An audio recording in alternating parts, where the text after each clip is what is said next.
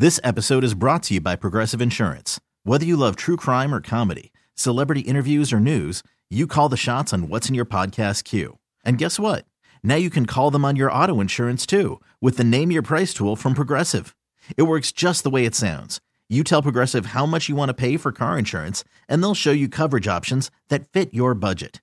Get your quote today at Progressive.com to join the over 28 million drivers who trust Progressive. Progressive Casualty Insurance Company and Affiliates. Price and coverage match limited by state law. Joining us now on the Great Midwest Bank Hotline, you follow his coverage of the Milwaukee Bucks on Twitter at Eric_Name, N-E-H-M. He is here on the Wendy's Big Show Thursdays at 4:48, covering your Milwaukee Bucks. Eric, appreciate it. Heck of a game last night under the circumstances of no Kawhi Leonard, no Paul George, but Bucks just take care of business. Yeah, I mean, I guess it wasn't much of a surprise because of the way that they struggled with Harrell and Lou Williams last year, but those two guys really went off and kept it a game for most of the night. But, yeah, the Bucks really come through in the end, and it was really just a strange game. Like, they have four guys hit threes, but all four of those guys hit four or more.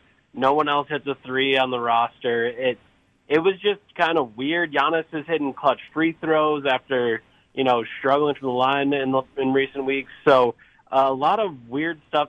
George Hill is going crazy and then gets elbowed in the face. Like, there was just a lot going on. But, yeah, it ended up being an entertaining game for anyone that stayed up, and probably a little bit closer game than maybe people were expecting with Kawhi Leonard out. But, I mean, that Clippers team is going to be good. Hey, Eric, stay on that point for a minute, because we had a discussion the other day, because some people on the show didn't want him to play because load management wasn't playing.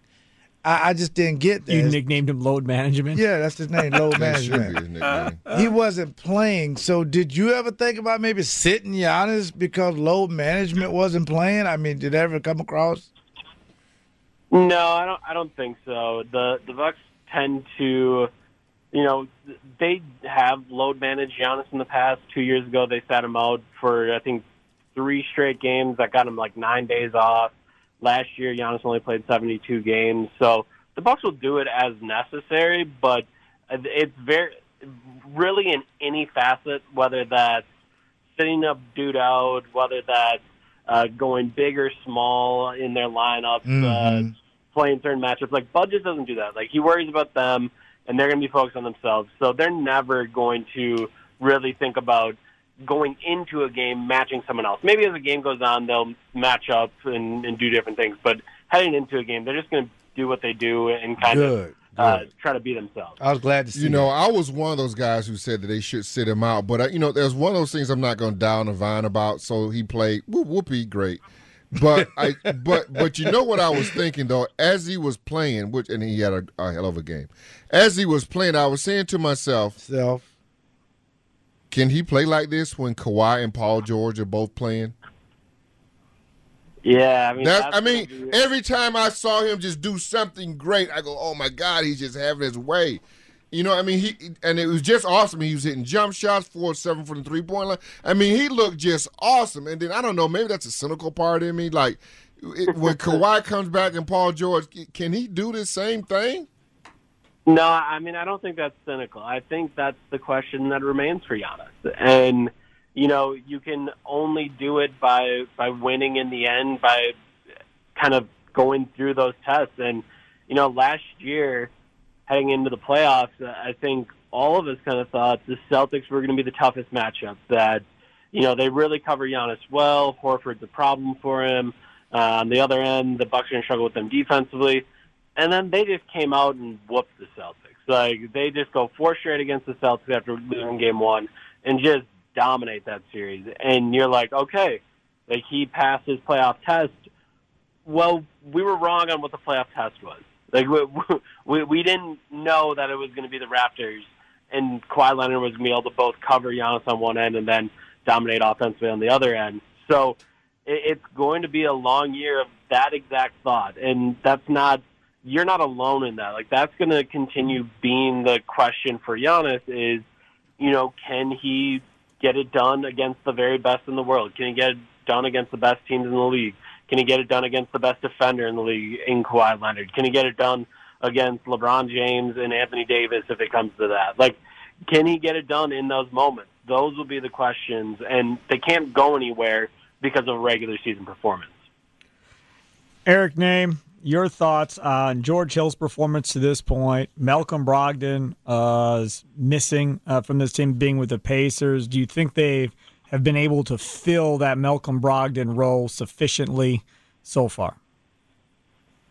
I do not. I think this is a team that has now relied on the three more than it did last year. Yep. It's a team that doesn't get to the rim in the same way that it used to. And when you see it play out each night with this team in that they have really big runs, right, where all of a sudden, wow, the Bucks are up 20. And you're like, how'd that happen? Well, it happened because they shot a bunch of threes during that stretch, and those threes went in. And then when the other team comes roaring back like they have now in, I think, 4 of their 8 games, maybe 5 of their 8 games, when that other team comes roaring back, what's happening? They're missing all their threes. And it's not, when you look at the numbers, it's not crazy, but they've gone from, shooting 42% of their shots at the rim down to like 35. And they've gone from shooting like 42% of their shots from 3 to 48% of their shots from 3. And again, it's not everything. That's not the biggest thing.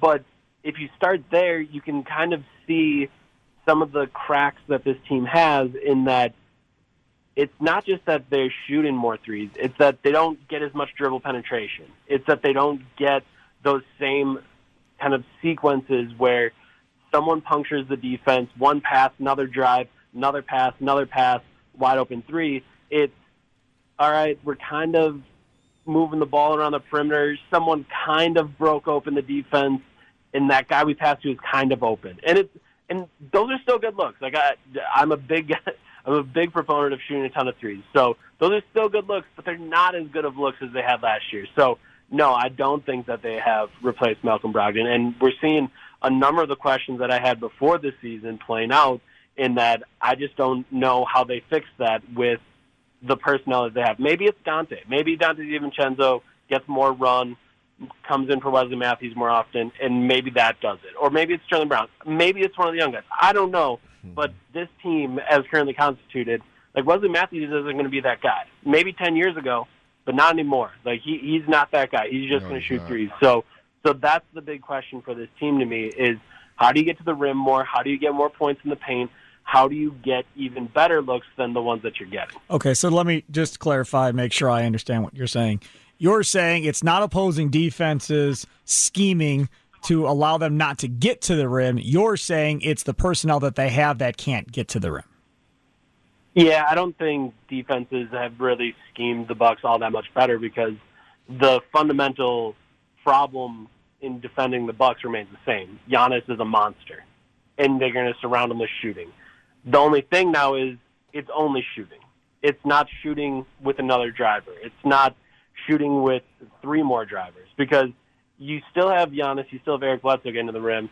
That third driver, last year they had 3 guys average 10 drives or more per game, and it was Giannis, and it was Bledsoe, and it was Brogdon. And this year you took out one of those guys that averaged 10 or more drives per game, and you haven't replaced it with anybody. Chris Middleton is about the same in drives per game, but then everyone else below it is the same. So you're literally missing about 10 drives per game. Mm-hmm. That's personnel-based. That's not anyone figuring anything out that the Bucks have done. It is just not having that other dynamic playmaking kind of driver. And I'll be the first to tell you, I don't know that Malcolm Brogdon is that dynamic. Obviously, he's putting up big numbers in Indiana, but he's getting the ball a lot there. Mm-hmm. I would say I don't know that he is that dynamic, but they don't have someone as dynamic as him to fill in and make those plays. Eric, when you look at them trying to find ways to penetrate the lane and trying to find different ways to get the ball inside, could you see at all using and trying to utilize more of the post game that made Brook Lopez so much money before his new contract that he signed with the Bucks? Yeah, I think you're starting to see a little bit of it right now. I was actually talking to Brook about this after shoot-around yesterday. One of the things that they're starting to do more is put Brook in the middle of the floor and start running a little bit of pick and roll with him, just him and Chris Middleton kind of working in the middle there. You've seen Eric Bledsoe the other night. He threw a pocket pass against the Timberwolves, did it again last night. That's one of the ways that they're kind of trying to supplement those. Instead of straight line drives, it's, all right, let's run a little bit more pick and roll, something that they haven't really done in the past, and to try to get some of that creates something in the middle of the floor that everyone has to draw into defensively. So that's one of the ways that they're trying to do it. Does a post-up do it as much? I mean, Brook has to show that he deserves a double team every time he touches the ball. Like, that's how you would get the same type of action, the same type of feel. And I don't know if there's enough defenses in the league anymore that are that worried about post-ups, because everyone knows most NBA teams are posting up to draw an extra defender to then get an open three. So they just say, all right, you want to post up, go for it. So I think it can be used. You have to keep finding ways to keep getting the ball close to the rim, and using Brook in more varied ways than just popping is certainly one of those ways. I wish we had more time for you. I got 3 questions, but I'm going to try to combine them all in. I mean, this is amazing, because I just was just shook by that your starting backcourt only had 2 assists.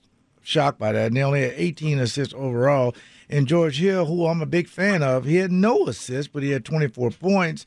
And then, so I'm thinking Matthews maybe served better if he came off the bench, put George Hill in the starting lineup, and they may do that. But my question is, Giannis's jumper. Now, this guy's put up more points, more rebounds, and more assists than anybody. To put up all those numbers, I would love to see how many of those were outside the paint. I don't care. The guy is dominating, and it's working now. But it is disturbing that they only had 18 assists as a team. Yeah, I think. And he had 9 of those. Yeah, I mean, I think it helps show kind of what they're about is, building around Giannis. So last night was kind of a strange night in that they had so many unassisted looks. Like, you look at all 4 of Giannis's threes, those were all unassisted. You look at, I think, 2 of Eric Bledsoe's threes, those were unassisted. George Hill, I think, hit 2 or 3 of his 6 off the dribble. So that it is strange to have that low of assist numbers. I don't know that it's necessarily like a larger schematic problem. But with Giannis's jumper, this is a spot where I think he's going to have to prove it for a long time. Teams aren't going to buy it, but I think you can see why he does it, because last night, I think it was even in the second quarter, after he'd hit 1, he did his little – he always likes to get into that jumper with that little hesitation dribble where he gets to kind of 1-2 his feet and lift up. He did that dribble, and then all of a sudden you saw Mo Harkless run out at him. And that's what the goal of getting some jumpers up is. And that's a dangerous thing, because I think ultimately it doesn't make you a deadly jump shooter, because you're thinking, I'm going to do this jump shooter to open other things up rather than I'm going to hit this jumper. Like, Reggie Miller wasn't thinking, hey, man, I'm going to hit this jumper and then I can get to the rack. It was, no, I'm going to kill you with this jumper. Like Ray Allen, I'm going to kill you with this jumper. So maybe that keeps him from ever being an elite jump shooter, but that jump shot, that threat of that jump shot makes everything easier for him, and yes, you can kind of see it on nights like last night. Yeah, no doubt. The other thing I want to get your thoughts on, there has been a lot of Dante DiVincenzo love, some people debating whether or not he should be starting over Wesley Matthews. And I just responded on social media and Twitter. I said, no, I'm good. Wesley Matthews continue to start, let DiVincenzo come off the bench, and if he's playing well, then fine, he can stay in there. But I'm not ready to make any type of changes with DiVincenzo at this point. Your thoughts? I think the thing that sticks out to me was his first stint in Minneapolis. If you watch the first 2 minutes Dante was in that game against the Timberwolves, he was awful.